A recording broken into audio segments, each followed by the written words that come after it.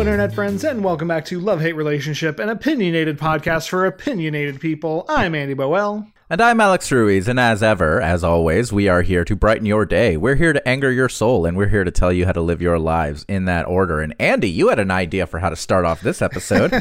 So, before we got recording, my wife and I ate breakfast and watched list articles on YouTube.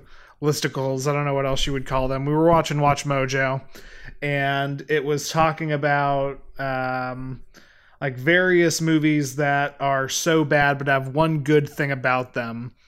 And okay, without spoiling anything, that took my brain down a rabbit hole, like my brain tends to go, of thinking about this, which makes me think about this, which makes me think about this. And then I was wondering, because I don't know if we've ever discussed this, Alex, is there a movie that you have either seen or not seen, but it is a movie that, like, you saw the trailer for or you heard about, and you're like, this looks like it's going to be awful, but one particular aspect of it looks really hot, really enticing, and I'm gonna see it for that.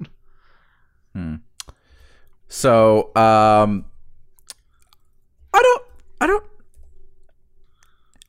Let's see, Andy, you were born in 92? Correct.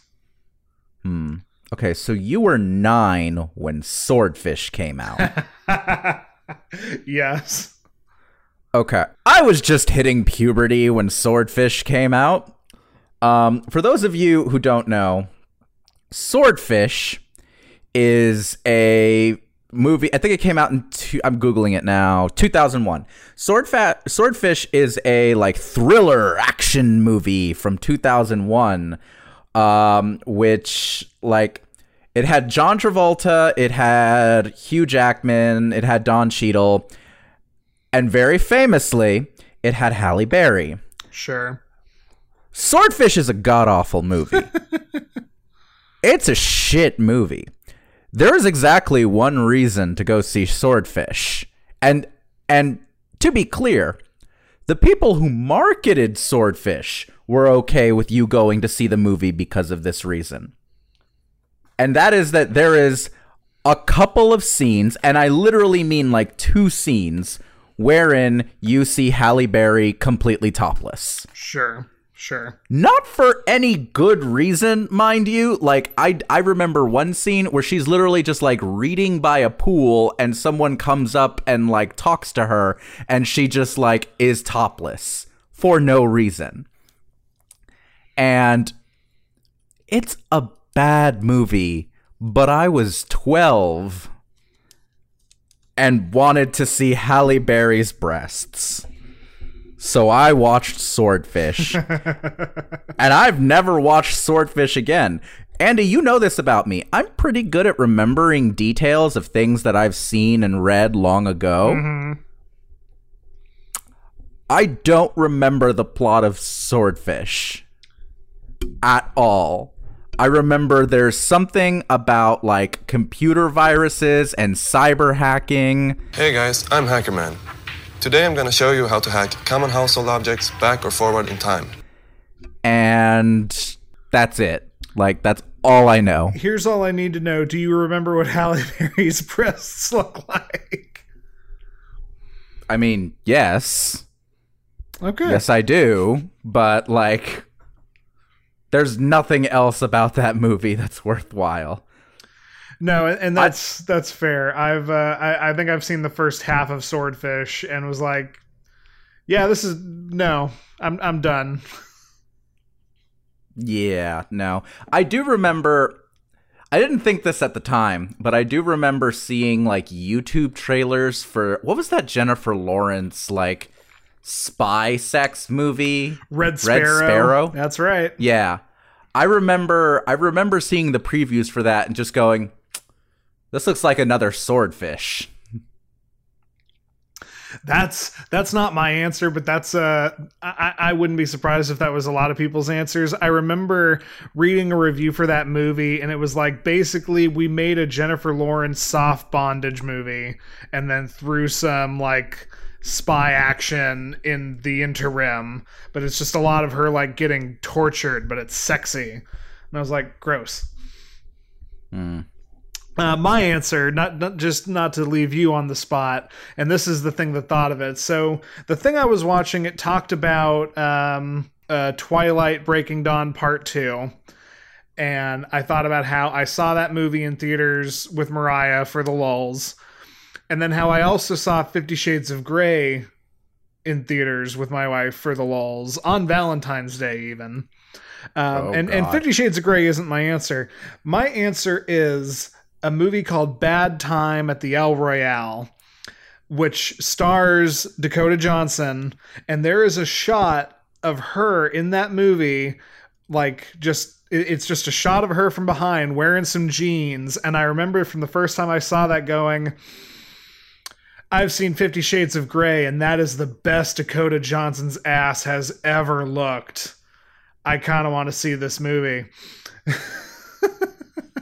And I haven't seen Bad Time at the El Royale yet. It looks like if Quentin Tarantino was a struggling filmmaker today who was like getting his first shot, I think this movie looks like what he might have come up with.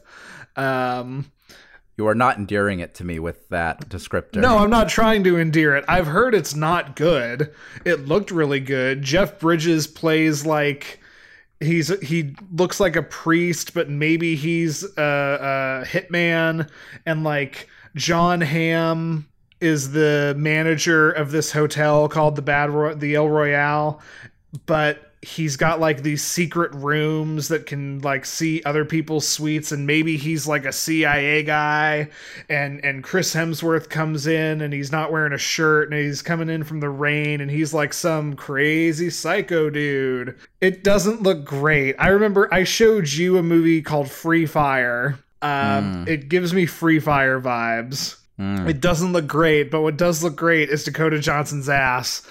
And just to wrap this, just like we're both straight men, and I don't want to lean into being lascivious in any way, shape, or form, and I feel the need to also comment. One of the earliest discussions I can ever remember having with you is about how good Gerard Butler's ass looked like in 300. So yes. Just laying that out there. I mean, that is very true. I don't know. I'm sitting here and I'm reminded of an interview that I once watched with one of America's truly original creators, a man by the name of Sir Mix-a-Lot. And I remember one part of this interview where he just flat out just said, and for those of you who don't know, Sir Mix-a-Lot, if you've ever heard a song that begins with the phrase, I like big butts and I cannot lie, that's Sir Mix-a-Lot. I remember an interview where he said, one ass made me write that song. One ass.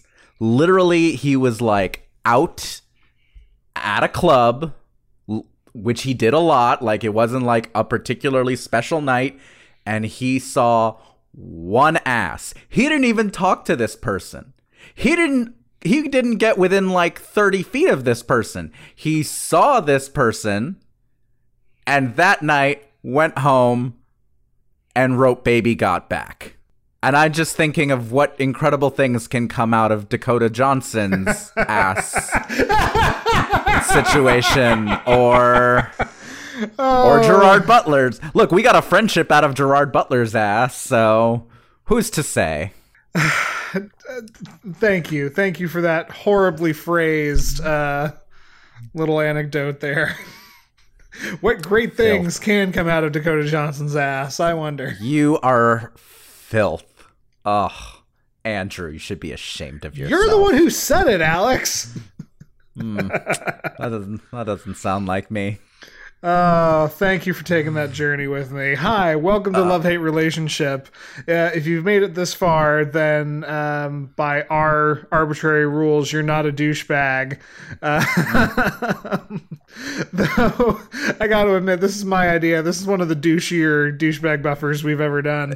It's probably the douchiest, I'm not gonna lie. So, joke's on us, I guess. But hi, welcome to Love-Hate Relationship. What we actually do on this podcast, every episode, is one of us takes a topic we love, the other one then counterpoints with a completely different topic that we hate, and we take your relationship questions and give our perfectly unqualified advice for them. And Alex, I believe it is your turn for the love. Yo, you know what? It is. And I got a big one for you. So, Andy, as ever, I like to start off with a question. And I'm going to try and be very straightforward with this one. My topic is going to be blues music. And I'm going to have a whole thing I'm going to talk about blues music with. But, Andy, to get started, when you think about the various different genres, and then you think about the blues, what is it that you feel personally, you and your experience, distinguishes that genre in particular from ones like rock or metal or punk or even symphonic or jazz? How do you know the blues when you hear it? Yeah, and this one threw me through a little bit of a loop because I think I definitely know blues when I hear it. I think the distinguisher, for me at least, is tempo. Interesting. Like, okay. especially with jazz, I feel like depending on how slow or fast you're going, you might be one or the other. Blues, for me, I know that blues is like the progenitor of rock and roll. And, you know, you listen to Chuck Berry or like even like Aerosmith, and especially early Aerosmith, it's very like blues inspired and then turns into rock and roll. Jazz is a hard one because I was sitting here the whole time thinking about the movie Whiplash, which is a jazz movie. Sure. Not a blues movie. Sure. And trying to then like determine, I think blues is soulful. It's soulful plus maybe the instrument sensibilities of rock and roll, but it's a lot more like laid back and mellow in my estimation. Interesting. Okay. So what makes blues different from like symphonic or classical music? Well, classical music, that's where you really get into the instrument sensibilities. Like blues can be done with a big cello or you know, a giant standing bass rather. But I feel like classical is just so much more, I don't want to get into a trap of saying structured, but maybe it into the layman's ear seems a little more intentional and structured in how it's presented. I gotta admit, I don't know how to vocalize the difference between symphonic music and blues. I'm not gonna yell at you for not knowing like music theory or like the history of like various forms of Western music, Andy. I promise. I'm not going to like be mad at you or anything. Although, you know, I didn't write this down, but I am curious. What is your experience of like proper blues music? Is it something you ever listened to or you ever heard growing up? Or I don't think I really have much of anything. I don't think I listened to any blues growing up. It was very Did you ever watch the Blues Brothers? I have watched the Blues Brothers, absolutely. Okay. And even the Blues Brothers, now that you say that, like, I think I would struggle to say what in the Blues Brothers is actual blues and what is actually rock and roll. No way.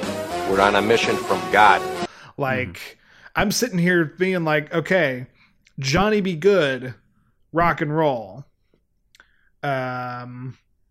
Sinnerman, On the Line, maybe that's blues. Mm-hmm. But no, I will fully admit I can speak to blues probably less than actually any other like musical genre. Like I can speak to jazz enough to know that there is a difference between like soft jazz and the blues, but not much more beyond that. Okay, cool. So I'm really interested to see how this conversation is going to go, because normally when I bring musical topics, you usually have like some degree of background in it, or in the case of like when we did Carly Rae Jepsen, I sent you a primer. So This one's going to be interesting. So I thank you for your answers. I'm really excited to see how this goes. But to get into it, for all of the musical topics that we've brought to this podcast, you and me, because we've talked about, acts like David Bowie or Coheed and Cambria or Missy Elliott or Carly Rae Jepsen. I talked about a songwriter when I talked about Desmond Child. I've talked about production stuff, like I talked about quantized drumming. No. We've never sat down and discussed a whole ass genre. No, not in the love at least. Wait, that's true. You talked about math rock. I'm still not sold on that. mathcore, but how did I forget that we talked about math? Okay, never mind on that front. We've done 54 of these. That's how. That's fair. But let's also be fair. I think no one will argue that mathcore and math rock are as big a genre as the blues, at least historically. Sure.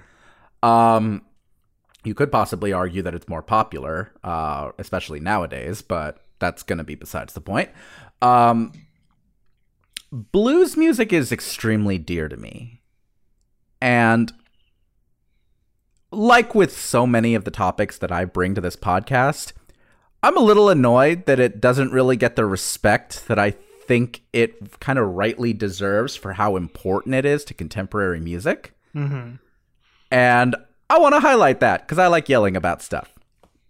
So the shortest background I can give to that genre, Andrew, the easiest primer that I can offer you and anyone else who's not really a blues aficionado, is that as a genre, the blues originated in the U.S. sometime in the late 19th century. Some people put it to like the 1870s. Some people put it as late as the 1890s. But the point is that by like the turn of the 20th century, it was an established genre in the communities that played it.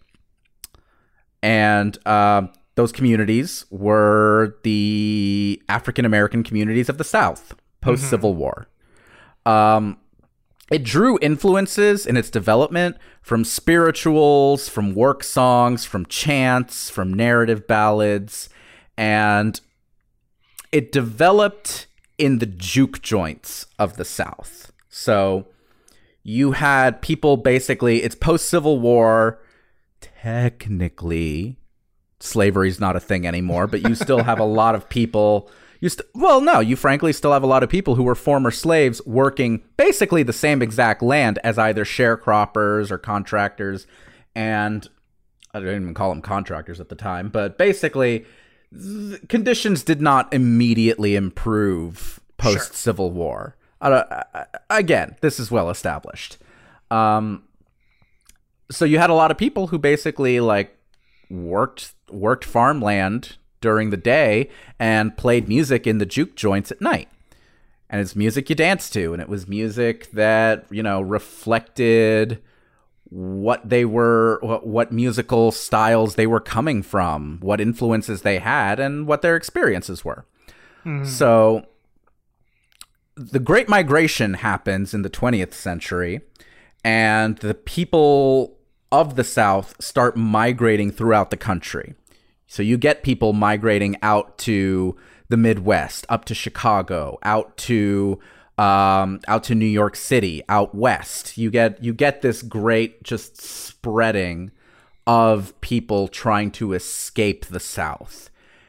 And they bring blues to those various areas. You may at some point hear me, alternatively in this conversation, maybe not, make references to Chicago blues versus like country blues or Delta blues. All of these are kind of regionally developed styles that are somewhat distinctive based on what they have. I'll tell you right now, anybody who ever talks about Chicago blues, if you've ever thought about like Chicago blues is where they started electrifying it, started using electric guitars in blues music. That started in Chicago. It's a lot of where your Blues Brothers songs come from. But yeah, that's kind of the, I don't know how many minutes that was. That's like my 2 minutes on blues history. So I don't want to spend a lot of time on music theory because I feel like that's the quickest way to lose everybody. No, Alex, stop. Let's get into time signatures. I'm not talking about no time signatures. Although I do like that you talked about tempo for blues, because blues songs do tend to be a lot slower than some later stuff. You have no idea how validated I feel to hear you say that. Oh, dear boy, I love you so much. No, okay. Basically put, these are the kinds of like ways you can usually tell a blues or a blues influenced song. Repeating rhythmic chord progressions of the 1, 4, and 5 chords. What are the 1, 4, and 5 chords? You don't need to think about it very much, but if you've ever heard like a punk rocker talk about how all you need are 3 chords, or like a classic rocker talk, like someone who's an AC/DC fan talking about how they only ever use like 3 chords per song. Mm-hmm. Those are the 3 chords. Depending on what key you're in, it's those 3 chords. They used minor pentatonic melodies with tritones and non-diatonic sevenths. You don't need to worry about that. All you need to know is if you played these scales during like a Brahms symphony, it would sound weird and out of tune. But it works when you're, in a sweaty ass bar with like a guitar, a bass, and a drum kit. Like, it's not technically in tune according to classical or symphonic music, but it works. Call and response lyric structures, simple kind of offset rhythmic instrumentation, bass and drums, very important to the blues. And very biting emotional leads. All of that might sound complicated, but it essentially boils down to 3 chords, some wrong notes that sound hella dark, a groove, and feeling. That's the blues. That's blues music. And I fucking love the simplicity of that. Sure, of course. I love the idea that, Andy, I can hand you a guitar, teach you how to finger 3 chords on it, play a couple of backing tracks, and just like teach you how to strum on time, and you could be a blues backing rhythmic guitarist with that. You wouldn't be a great one yet. You'd have to practice, but I could do that with you, and assuming you don't have like severe spatial awareness issues, I could teach you that in less than an hour. Okay. It is very, very... The elements to blues are incredibly simple. It's the kind of thing where it's simple to learn. It's hell to master. It's almost impossible to master.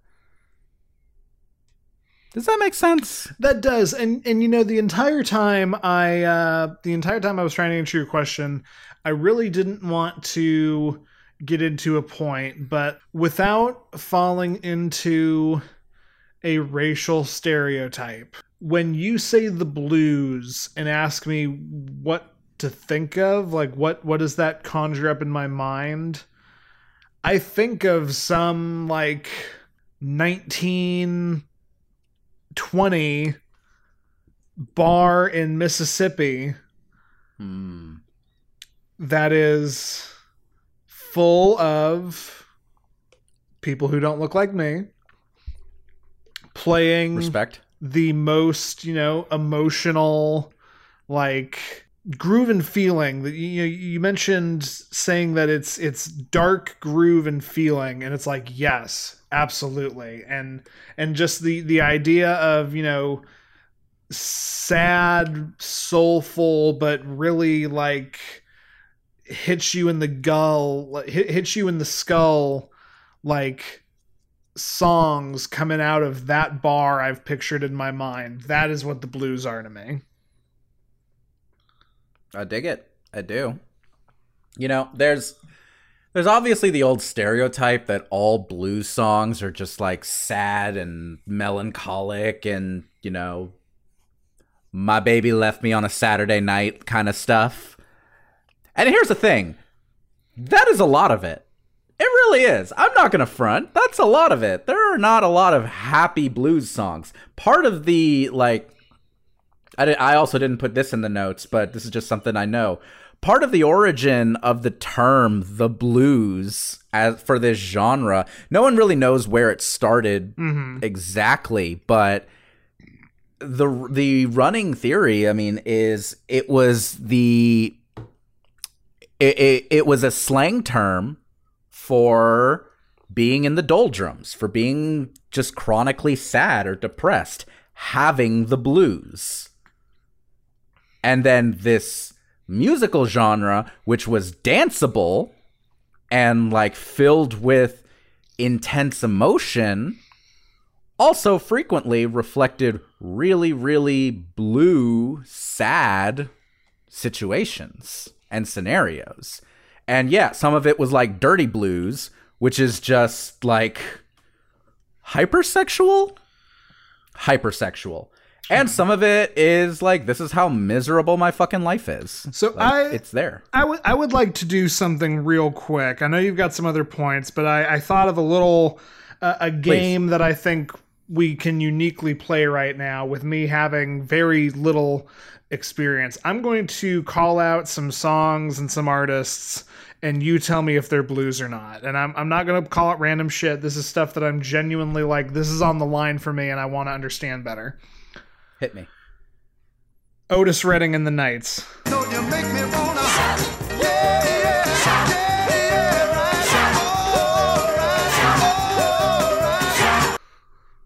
I would call that soul. Okay. Blues influenced, not blues. Okay. Sinner Man, Nina Simone. Oh, sinner man, where you gonna run to? Sinner man, where you gonna run to? I'd have to look at the structure to see if it's like a formal blues, but I'd probably say blues on that. Anything by Tom Waits.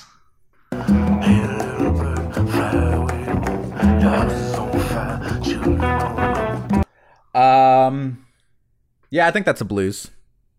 Okay. Again, I don't know the chords, but I think that's a blues. It's definitely blues influenced at the very least. Okay. I already said early AC/DC, and I think, you know what? No, screw it. First album AC/DC. She gave me the queen. She gave me the king. She was wheeling and dealing, just doing her thing. Not blues. However, they grew up on blues. They used the blues structures. Okay. I think this helps give an understanding, especially for people who aren't so knowledgeable about, music structure, and like we're dancing around what the vibe of it is. And I think example is, the most telling thing. I got one last one for you. Michael McDonald's, and I guess that's why they call it the blues. And I guess that's why they call it the blues. I don't consider that a blues. Yeah, that's fair. I don't either. It's just been playing in my head our entire conversation. No, okay. I get that. I love that. I love that. Let me see if this will clear that AC/DC line intrigues me. And I think I have a way to kind of explain it. But to do that, I have to go back to Little Richard. Okay, please. Who is not a blues musician. Let's keep that in mind. Little Richard was not a blues musician. He was a progenitor of rock and roll. Now, Little Richard came up playing boogie woogie. Boogie woogie is a style of blues. It's a blues shuffle. It's a blues that's very much intended to dance to. And if you've ever heard, like, I'm trying to think how to put like the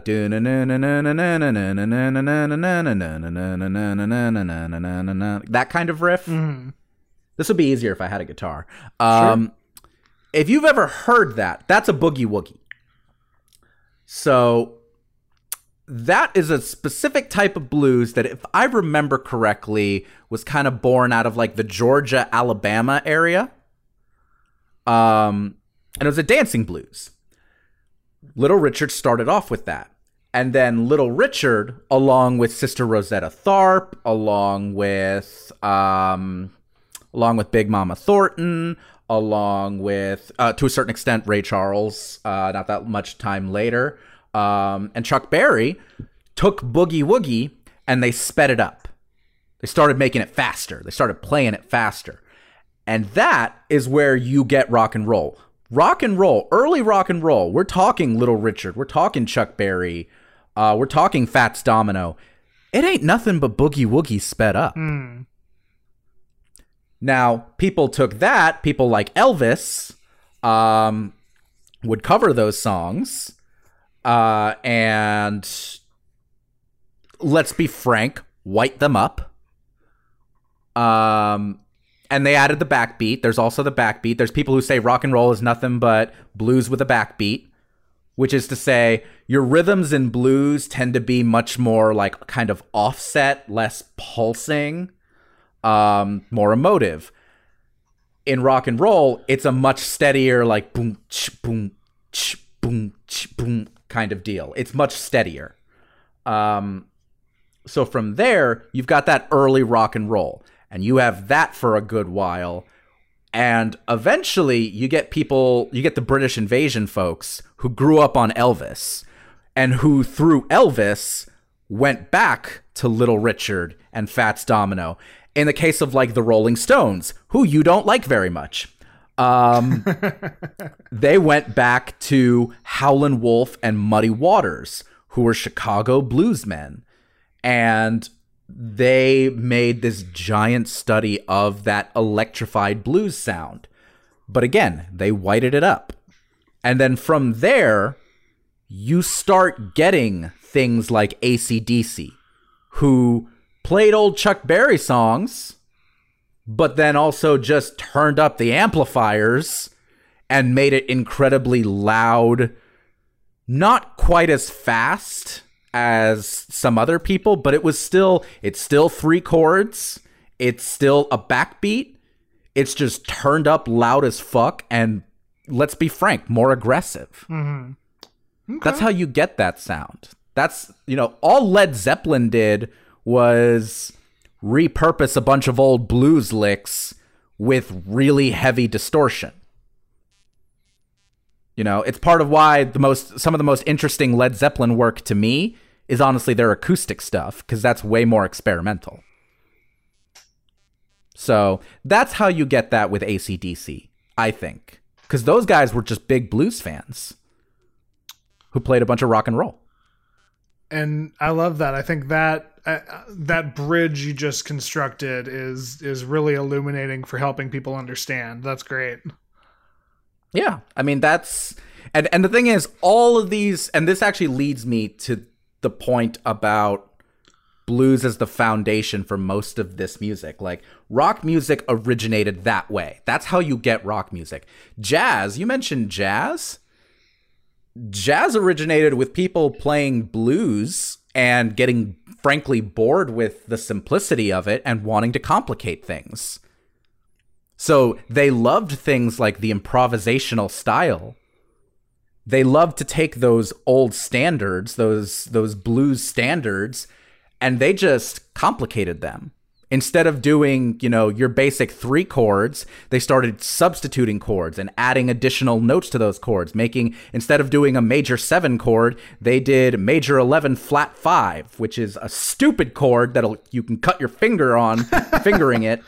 Never mind. But the point is, like, that's what happened with jazz. It's people who basically were like, we love the blues, but we want to play more complicated shit. So they developed more complicated shit.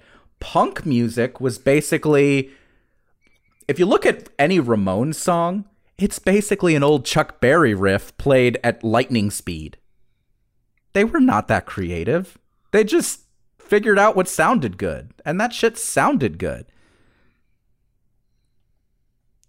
It's all of this music came out of this, like, out of these blues structures, out of these blues chord progressions, out of the blues, melodies and scales. Black Sabbath came up with the opening riff to their, like, title song. That's a tritone. That's a naturally occurring thing in the blues scale. That was nothing but Tony Iommi fucking around with a blues scale, and he went, oh, did I just, like, come up with the darkest sounding shit in the world and invent heavy metal? Yeah, I did. And that's the biggest thing for me. If we can lead into your last point, because I can speak into it here. I feel like, personally, blues, I used the term progenitor genre describing it, and I really think that's the case. It seems like the blues is the base of the tree of music, modern music at least, because you can take so many genres. We've discussed rock and roll. We've then paired that to heavy metal, and through rock and roll you get all the variations of rock and roll. You just talk to jazz as people being like, okay, this is boring, let's keep doing it but make it harder and harder. What is R&B? Rhythm and blues, and R&B, leading into rap, and then like pop spiraling out of there and being just the brightest, happiest, like bubblegum kind of blues. And that is so fascinating to me, because, like, I had to sit here and struggle when you brought up classical music as what is the difference? And I think blues as a genre stands as this dividing line. On the one hand, you've got classical music, you've got tribal music, you've got like all the stuff that we've been doing for hundreds and hundreds and hundreds of years musically. And on the other side of the line, you've got all of modern music, all of just about anything you hear on a top 100 on the radio, no matter what the genre is. And that is so cool to me. Yeah. I mean, we've talked about the 4-chord song in pop music. Yep. The 4-chord structure. 3 of those 4 chords are the 3 chords in blues. Right. Yeah. It just... And that's why I'm so mad about it being so just underthought of. This is my last point. There's a belief that blues is a dead genre. I thought that myself until I was in high school, and I had a conversation with... I don't know why I wrote friend here, with my ex's stepdad. Like my high school girlfriend at the time, I had a conversation with her stepdad when we were dating. Why the hell did I write friend? But we had a conversation when I was over at her house, and he was like coming in with the mail, and I saw that he was subscribed to several blues magazines. He was a bass player who primarily played blues and jazz. And I had this whole conversation with him where he was just explaining to me about these blues festivals, about these contemporary artists. And, I was already a music nerd back then. I was very familiar with, Ma Rainey and B.B. King and Albert King and Freddie King and Big Mama Thornton, Muddy Waters, Howlin' Wolf, Robert Johnson, like all of the old greats, all of the people that the Rolling Stones and the Beatles used to talk about. all the people that Chuck Berry and Little Richard used to talk about.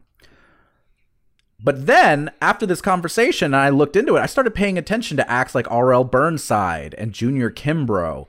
My entire inspiration for this topic was listening to this 21-year-old kid named Christone Kingfish Ingram, who is a blues guitarist from Mississippi. This man looks like he can murder you. Like, he is enormous. He is a huge, just giant man who swallows his guitar in his hands. Like, it looks so tiny. He makes it look like a toy, but he is an absolute wunderkind. He's incredible. His debut album came out last year. He'd been like hanging around YouTube and on the blues festival circuit since he was 15.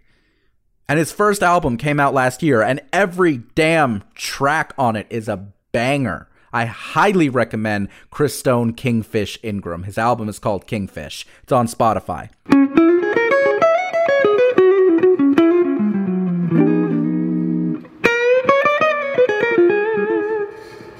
Okay. The genre is segmented from the mainstream, but it's still alive. It's still doing stuff. It's still got its traditions, and it's still innovating.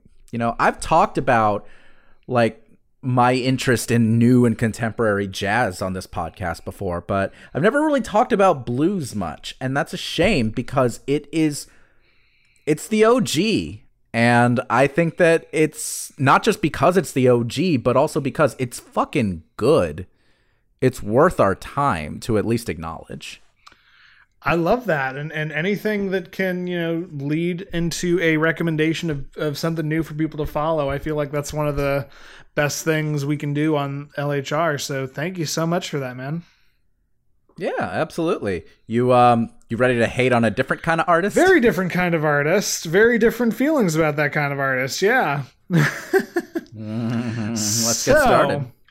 For anybody who is still with us and is unfamiliar with who Greg Land is, I'm going to explain that to you and why he is maybe the worst artist working in comic books today.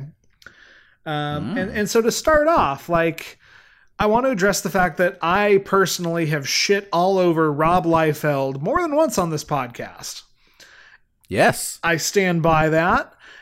But yes. I gotta say, for all of his insane, anatomically impossible, extreme 90s art that I absolutely hate to look at and love to give massive amounts of grief over, I can't sit here and say that Rob Liefeld didn't at least draw his own material. And so with that in mind, I gotta say, there's at least one artist who is still currently working in comic books in the industry whom I hate even more than Rob Liefeld, and that is American comics artist Greg Land. Mm-hmm. You sent this to me, and I remember Greg Land. I wikied him, and the start of that wiki page was hilarious, but we'll get into that. You best believe there's going to be an article or two linked out with this one, and the best thing anybody can do if you're listening, if you're not in a car, just take a second and like look up Greg Land on a Google image search, and you'll be so enlightened as to what I'm talking about. Greg Land is not nearly as well known as some of the bigger names in the comics industry. You know, John Romita Jr., Jim Lee, Frank Cho, Rob Liefeld. But over his relatively smaller career, Greg Land has become infamous for his trademark style, which is essentially plagiarism. Mm-hmm. A little bit of history. He's been working in the industry for over 20 years. He got started in 1999 working for DC Comics and started on Birds of Prey. He also has worked for CrossGen and Marvel Comics in various capacities, and has always leaned into this like more realistic art style for his comics to try and explain it audibly. Like, most comics are cartoony. And you know, you can walk the line between very cartoony and very clearly like non-realistic looking, to the hyper artistic and hyper realistic looking your Bill Sienkiewicz's. And then there's this line of like, okay, we're going to draw it, but we're going to try to make it look as real as possible, as photorealistic as possible. And that is the space Greg Land thrives in.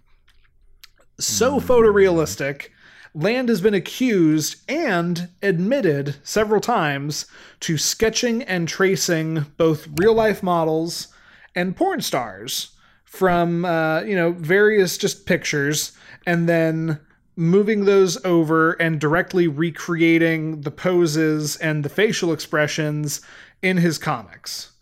The most egregious example of this is a famous image of Sue Storm from the Fantastic Four, the Invisible Girl, Invisible Woman, making a comically bizarre, shocked expression that I am going to put on Twitter.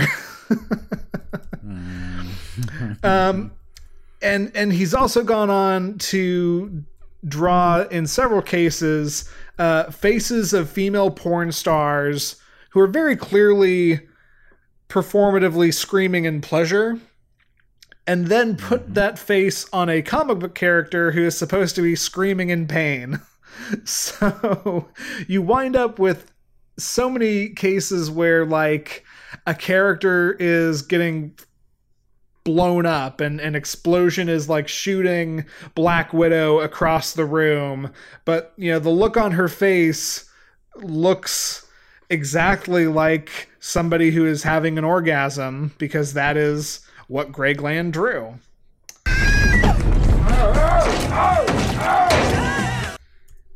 I think tracing porn stars and putting them on comics is pretty gross in a few ways.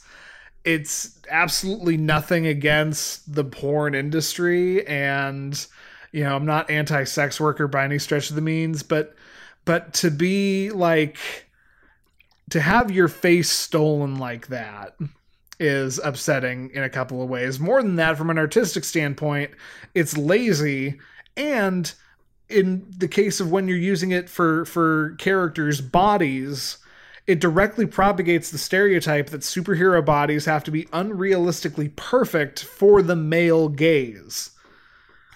So that's the first part, and I want to discuss and talk about that a little bit. Sure. So the thing that I'm coming to or thinking about in this is not trying to be generous to Greg Land. I'm not. This is more critical of the industry.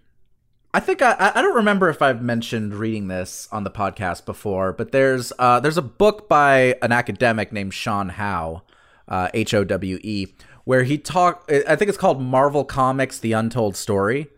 And it's literally just a history of Marvel Comics from like from the days prior to it even being Marvel, when I think it was called Atlas, or its original founding of that company that eventually became Marvel, all the way until like 2010, I think.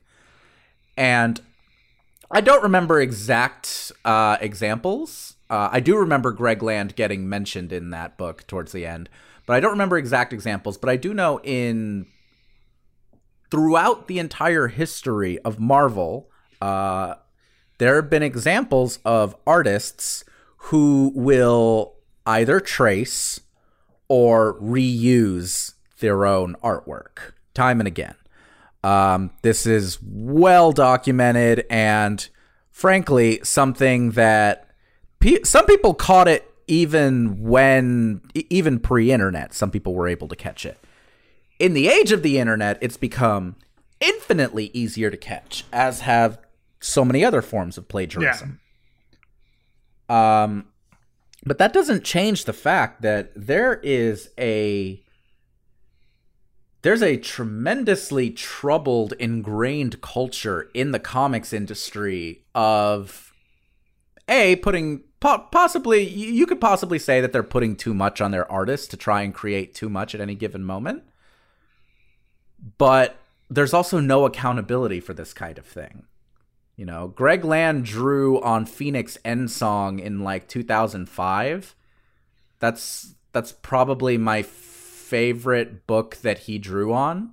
And I don't love it because of his drawing. Yeah. I love it because of the writing, but like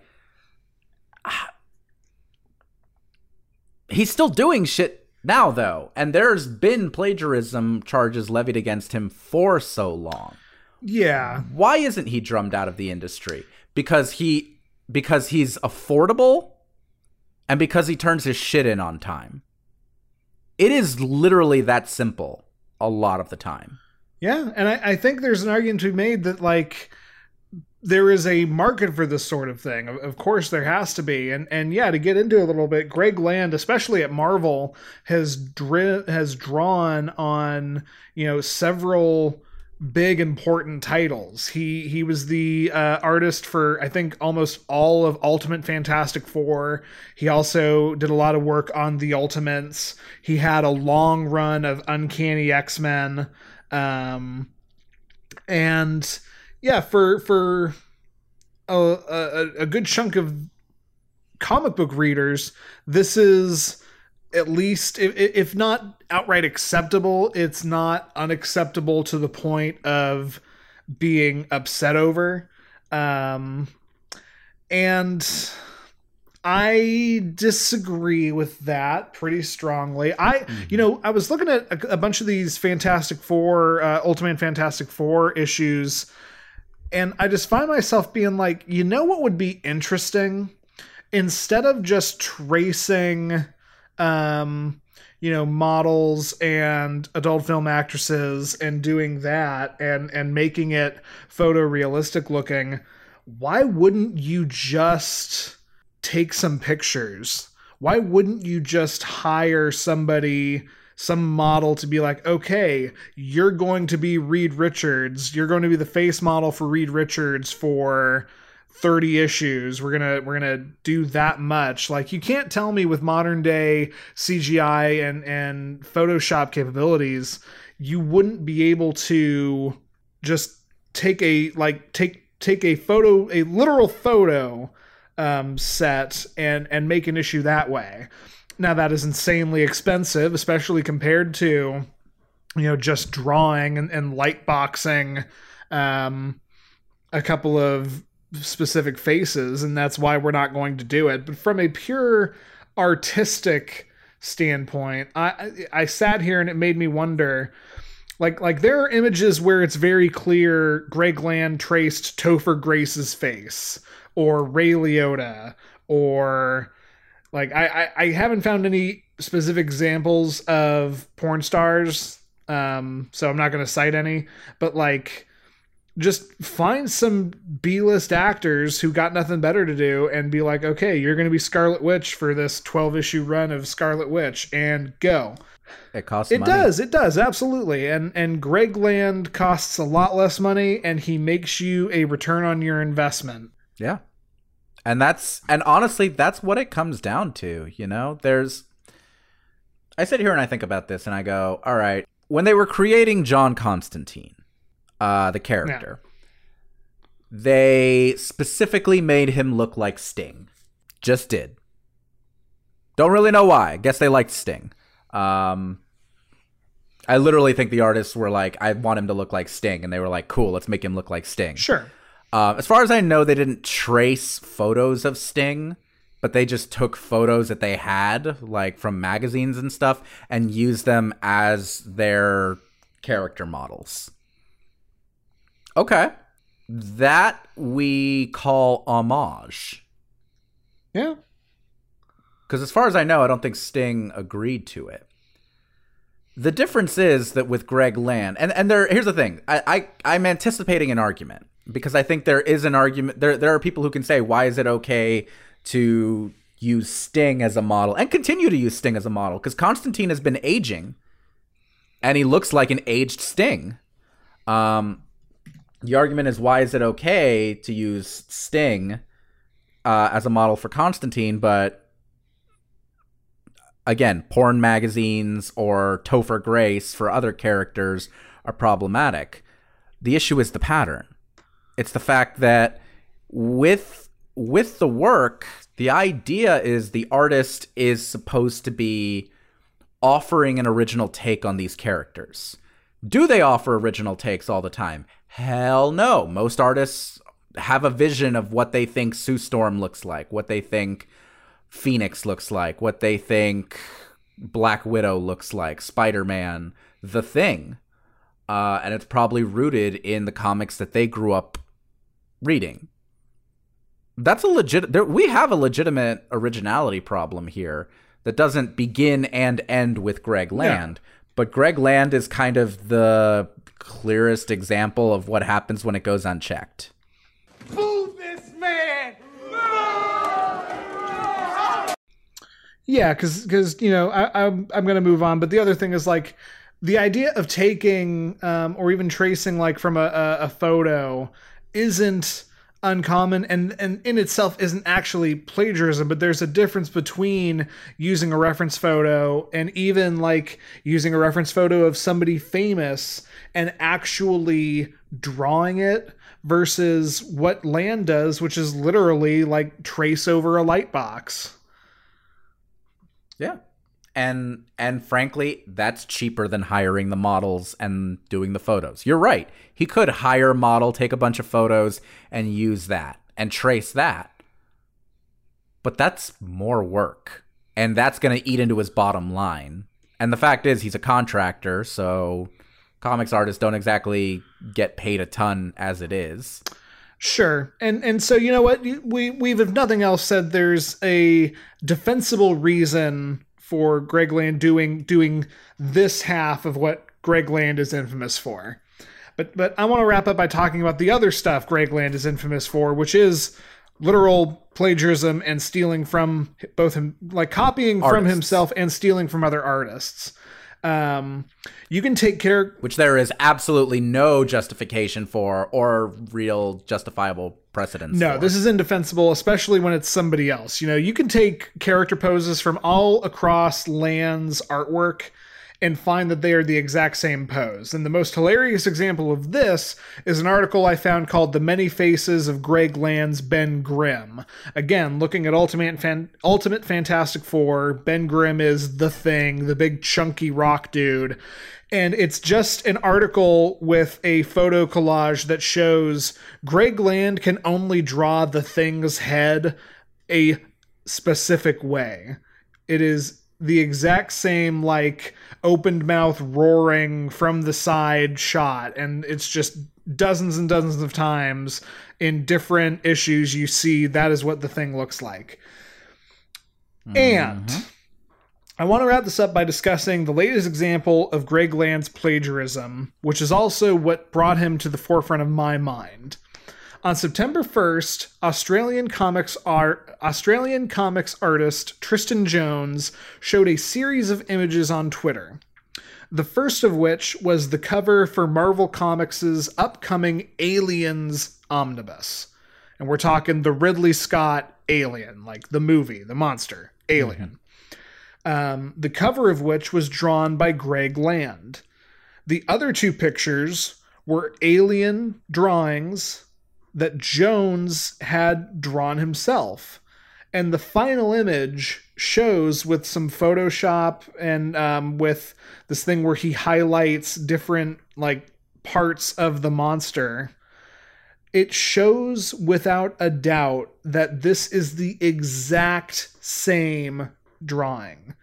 Greg Land took Tristan Jones's drawing and just traced it and reversed it so that now the alien is looking the other way.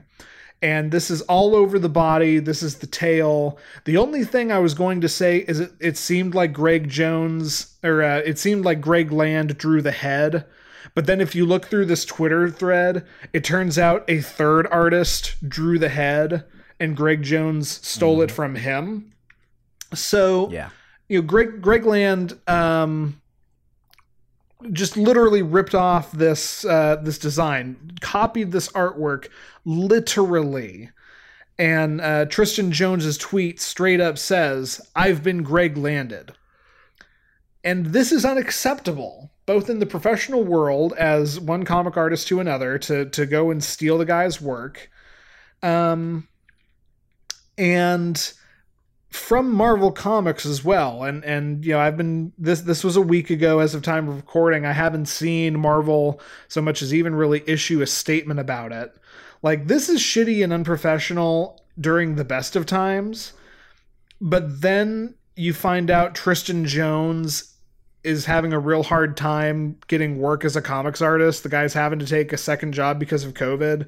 He lost, like, he was the guy who drew a bunch of Aliens comics before Marvel bought the property.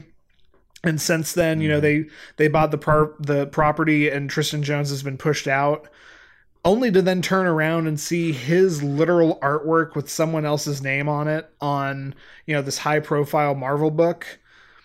It's shameful. There's no other word for it. It's shameful by Greg Land, and it's shameful by Marvel Comics. And it's not the only time Greg Land has done this. So, yeah. I'll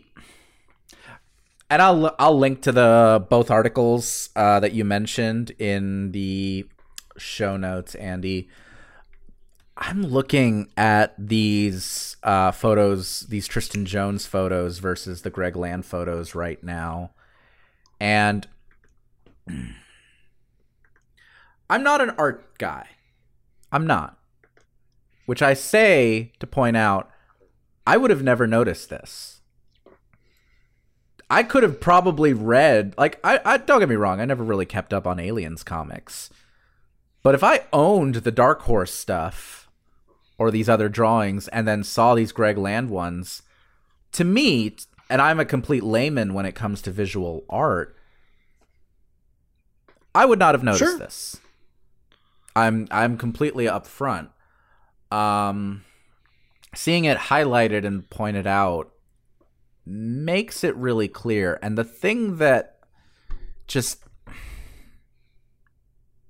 I think the thing that infuriates me the most with this particular story is, at this point, Marvel have already printed up what they're going to print up. They've already shipped out what they're going to ship out. Comics are a very low margin industry. At this point, it is the most cost effective solution for Marvel is honestly just to lay low until this blows over and then keep on keeping on. Greg Land is a name with some people. He is. Not every comics fan is in the shit with this, is keeping up with the news about all of this. Some people just walk in and buy their comics. Yeah. Or they buy, or fuck, I mean, as trade paperbacks become a thing, as actual booksellers become how more and more people are consuming their comics. Hi, hello. That's how I consume mine. Via trades, people aren't going to worry about it, really, because they're not buying monthlies. What are they going to do? Not subscribe to their monthlies? The monthlies aren't what are selling in the first place. This is a collected omnibus anyway. Shut up and take my money. I hate to always come back, Andrew, to how do we hold the powerful accountable? Because at the end of the day, Greg Land is just some schlubby 56-year-old dude who's cobbling together his income from his comic stuff, the nothing he gets on royalties, and I'm pretty sure, like most comic artists drawing today, he probably also does work in like advertising or graphic design. So I'm sure he's cobbling together a pretty decent existence with that, but he will get away with this, and he will do it again. Greg Landed is officially a verb enough, and he still sells the books. He's still, because you're still going to get people buying old trade paperbacks of Phoenix Endsong, or I don't know if people are still buying Ultimate stuff or Marauders or any of the other stuff that he's worked on that, you know, still sells in trade.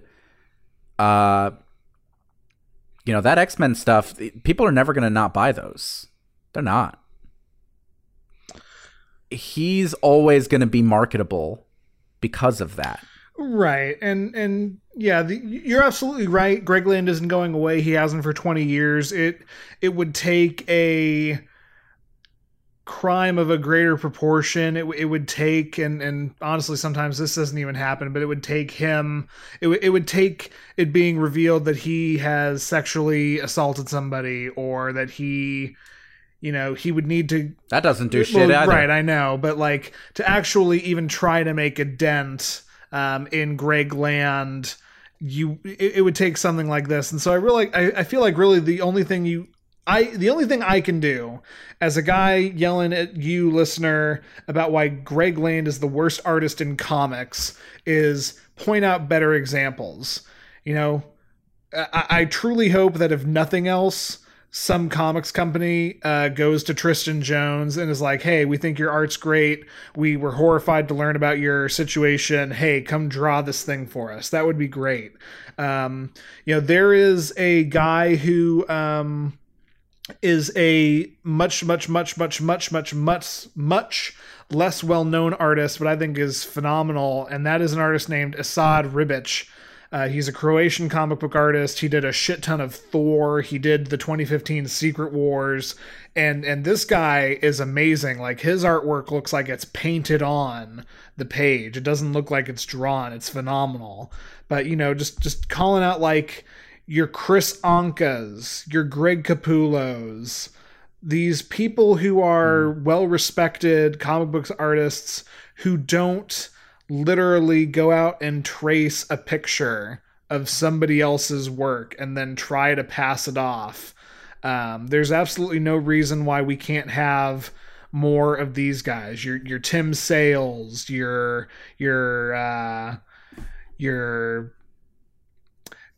I'm gonna on Twitter link with art some of my favorite comics artists, and I think that's probably the most effective thing that can be done to combat Greg Land. And so that is what I'll do. And I'm just going to say shit on Marvel and tell them not to hire Greg Land for shit. I like it. Like, flat out. Plagiarism is plagiarism. And the problem is plagiarism is one of those things that so many people say it's a victimless crime. Like, legitimately. I used to get this when I was a teacher. I get people who would say, like, plagiarism doesn't hurt anybody. Okay, we can point to Jones here, who is missing out on work that he deserves to get. He's not going to get the royalty he deserves on these books. Pointing out the difference, and I'm the guy who sat here and said, like, hey, pirate books by authors you don't like. Pirate Greg Land's books, please. If you want to copy some of his stuff, pirate his books. I highly recommend it. It's great. But don't give money for his shit. Let there be consequences to this. Yes, we can tweet, and we should tweet. Tweeting is great. It's fun. It's not the only thing, though. Vote with your dollars. Absolutely, man. And maybe throw eggs at him if you see him at Comic-Con. Nothing, like, just not to disparage anybody from their looks, but he has a very fucking eggable face. So. Yeah. Smirking. So bastard. With that. Shall we go on to our question? With that, Greg Land, worst artist in comics, worst artist in comics. Let's go on to the question. I'm not mad about that. You want to read this or should I? I conjured it up, so I will go ahead and read it. This comes to us, as usual, from the delightful relationships.txt, and this one is fun. I just want to start by saying that I love her, my girlfriend. We met 1 year ago at a friend's party, and then before long, we started dating. Around 2-3 months ago, we decided to take the relationship to the next level and move in together. I know it was quick, but moving in let us save money on rent. We've always gotten on really well and haven't had any major arguments or issues. Ever since the COVID lockdown started, things haven't been the same. She lost her job at the start of COVID for the first month, and everything was fine. but recently she's been having to kill more and more time at home. She's always been into Bionicle and Lego, and I guess I've always been cool with that, but first things have just gotten worse. Initially, she just built some sets she had at her parents'. Recently, though, she's been binge-watching the Bionicle movie for hours a day and playing with toys like a child. And now, when money is tight, she spends $500 on Bionicles. I'm starting to find her less and less attractive due to this childish and obsessive behavior. How can I bring this up with her? I really don't want to ruin things between us, but she's becoming increasingly distant, and I don't know what to do. So I have an idea of a name situation. Oh, go here. ahead. Andy, you're a Parks and Rec fan, right? Yes. Yes. Do you remember when Ben Wyatt gets fired and creates an entire game and dolls and just kind of goes into a very deep depression? I think we've got Ben Wyatt. I think this is Ben Wyatt, which means the question asker is, of course, Leslie Knope. Yes. And I'm gonna let you speak, but since we've already said it, and this was really my big funny joke for this question, sounds like your girlfriend has depression, dog. Like, go ahead, Alex. I mean, yeah. Leslie, hi. How are you? Are you ready? Yes. No, babe. Are you ready? Yes? I'm going to start off by saying it is not that you are without points on this. You are. There is some...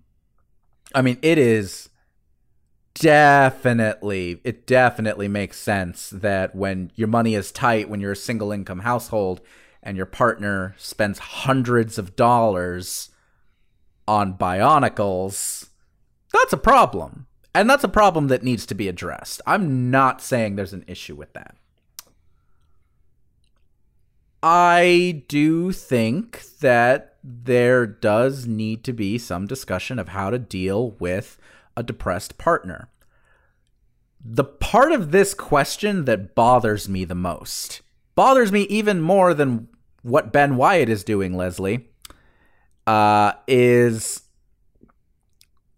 you're stating, I'm starting to find her less and less attractive due to this childish and obsessive behavior. Leslie, what do you know about neuroatypicality? What do you know about depression? And why are you sitting here worrying about how attracted you are to your partner when your partner is clearly going through severe depression and is disassociating in a really, really intense way? I always recommend therapy. I think therapy is great. I will state that I have seen some...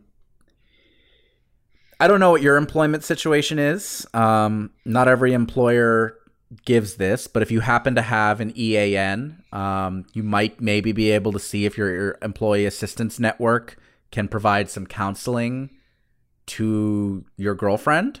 It might not be possible because you're not married, but it's worth asking. And if you do have an EAN, if you don't have an EAN, finding counseling services at a discount can be helpful. That's always tricky. We've obviously got some resources available on our website under the resources page, lovehaterelationship.net, everybody. So those are the good steps. Those are the probably good places to start. You need to not be worrying about how your girlfriend's attractiveness is affected with you. You do need to address the practical points. $500 on Bionicles when money is tight, that's a problem. If she's rewatching the Bionicle movies for hours and playing with toys and not doing anything else, like is not, say, looking for a new job or trying to find some ways to assist with the household or the household expenses, like You two need to have a mutual conversation about these issues. And you need to come at it from a place of, my partner is severely depressed and is coping with things that bring her, I don't know, some kind of sense of wonder, some escapism in a bad place. We escape because we have nothing else. The thing you can give her is other options beyond escape, like support, like structure, like kindness, like love and consideration, and maybe like therapy. So that's where I'm starting at between Leslie and Ben. Andy, where are you at? Yeah, I mean, very much the same. I want to help Leslie figure out a way to get Ben out of this slump, but the most important thing I was going to bring to this was to highlight Leslie. It really sounds like Ben is having a massive depressive episode and coping with it the only way that they've decided how, and I don't know that you're recognizing it. The watching the same movies every day over and over is what really tipped that off in my mind. And of course it is reasonable to sit Ben down and have a hard conversation about, look, I understand this brings you joy and comfort, and you cannot be going out and spending $500 getting old Bionicle kits. I want to, my instinct is to say, you got to help Ben find a renewed sense of purpose. That can be through looking through jobs. That can be through, like, I don't know what your work situation is. Leslie doesn't go into it. I don't know if Leslie is going into a 9-to-5 office every day, which is something you and I had to do throughout the entirety of the pandemic. So it is reasonable. Yeah, Still right? doing it. So, it's not clear if Leslie is home alone or if Ben is home alone with their own devices all day. I would suggest really lean into, while you don't have a job, if nothing else than to keep you busy, try to help out around the apartment. Given how big or small your apartment might be, that might buy you a half of a week before it's like, okay, I literally cannot clean anything else. Time to go back into my depressive hole. But, it can be as simple as like, okay, we're going to apply to 3 to 5 jobs in a day, or whatever the number is. And you offer yourself up as a helpful resource. You offer yourself up as comfort. You admitted that this is a relatively short relationship. This is a 15-month long relationship. But you agreed to sign a lease, and you, up until this point, really were committed and interested enough in Ben that you were okay moving in together. It really reflects poorly on Leslie to be sitting there being like, I'm really losing my attraction for my partner because they're in the middle of a depressive episode. And so that, I agree, that's something Leslie needs to get right with himself, or themselves. I don't think actually a gender is stated there. Leslie needs to get right with Leslie's self so that Leslie can be the best help for Ben. We're all in agreement Ben can't be going out on eBay and spending hundreds of dollars on Bionicles. No. But the behavior needs to be treated gently and with love and appreciation, with a mind for, we're going to get you back on your feet. Here's how we're going to do that. I am going to help you. It is my pleasure to help you. I'm going to help you. You also need to be working on this. Yeah. Leslie, you ask at the end of this, how can you bring this up with Ben? You don't want to ruin things, but Ben is becoming distant and you don't know what to do. You bring it up kindly. You do. And you can be kind and firm and direct. You can be compassionate and not... You can be compassionate without being indulgent of actions that cannot continue for sheer just like math's sake. Like, you can do both. It's a complicated thing. If we assume, Leslie, that you are... I don't like to assume gender. I don't. But the fact that you mentioned attractiveness where you did makes me kind of read you as a dude, Leslie. And maybe not a dude who's in touch with your more compassionate side. It is hard to navigate going, okay, you're in a bad place and you need to come out of it, and I need you to come out of it and do it nicely. Yeah.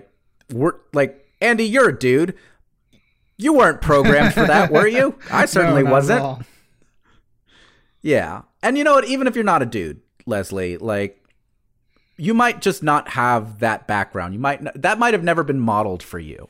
Compassionately helping someone through a dark period of time. But that's what you got to do. Look up look, you can Google right now ways to support my depressed partner, and Google will give you a million things. A lot of them are going to say the same stuff. They really are. They're going to be having patience. They're going to be listening to them. They're going to be making sure that they know that you are still loved, or that they are still loved. Creating small goals to try and help them progress if the depression is based off of a life event like losing a job. Like, you read 20 of those articles, you're going to get like probably 120 ideas, but probably at least 50 of them are all the same stuff. That math is way off. You're going to get like maybe a dozen things that are just repeated in article after article after article, and those are the things you need to do. A lot of them are the things I just said. You be kind to your partner. You love her. You don't have to play Cones of Dunsparce. You don't have to play with the Bionicles. Maybe she gets a Bionicle budget. I don't know, dude. But the point is, you gotta be nice. And to give a little harsh but pragmatic motivation to being nice, even beyond this is your girlfriend, if you signed a lease 3 months ago and money's tight, I bet you can't afford to buy out of that, which means you've got about 9 months together on average before there is any change in living situation. So, Leslie, it is pragmatically in your best interest to help Ben. Did I say Ben? I'm getting these mixed up. Leslie, it is pragmatically in your best interest to help Ben through this time. And you're valid in going, hey, this isn't okay. You're not valid in, this is making me lose attraction for you.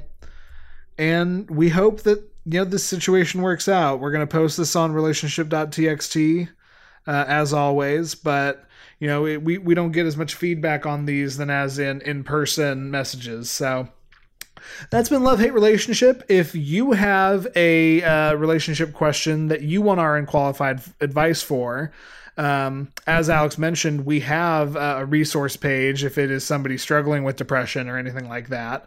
But if it's a situation where somebody is just causing you a grievance or you are butting heads with somebody, we would love to take your questions, and you can send those into lovehaterelationshippodcast@gmail.com, where we promise we'll read them. That's right. You can subscribe to us on Apple Podcasts, Google Podcasts, Stitcher, Spotify, YouTube, or even TuneIn Radio. Hey, Mom. And you can also follow us there. No, wait. You can follow us on Twitter at LHR Pod. That's LHRPOD. I got to start using my notes for this again. And you can follow us there to keep up with new episodes or just to hear about the random ass crap that we come across. You want to just like blast tweet Greg Land on the account, Andy? Like, I think I'm going to, yeah. All right, this is going to be fun. Follow us there to see Andy blast tweeting Greg Land, and me, I don't know, maybe I'll post a bunch of blues clips. God. I've fallen apart in the last few seconds. Buddy. If you want to follow me, Andy Boel, you can do so by looking for JovoCop213 on Twitter. And I also have a film podcast where we don't talk about the parts of actors' bodies that we want to go see a movie for, but instead we review old cult films and, you know, make fun of them and analyze them. And I do that with the incomparable Stephanie Johnson. Again, that is Cult Fiction, and you can find that everywhere Alex said you can find LHR. That's right. I'm at @A_X_RUIZ on Twitter and Instagram and TikTok. And Andy, you should set up you should mention your TikTok because you actually posted one. Yes, finally. Fair enough. I am Andy Boel 13 on TikTok, and I would love for you to come see what is pouring out of my brain pan. Most of it's Jekyll and Hyde. We love y'all. As always, please tell your enemies. Yeah, shit. I got to add a new thing to my outro. It's been so long.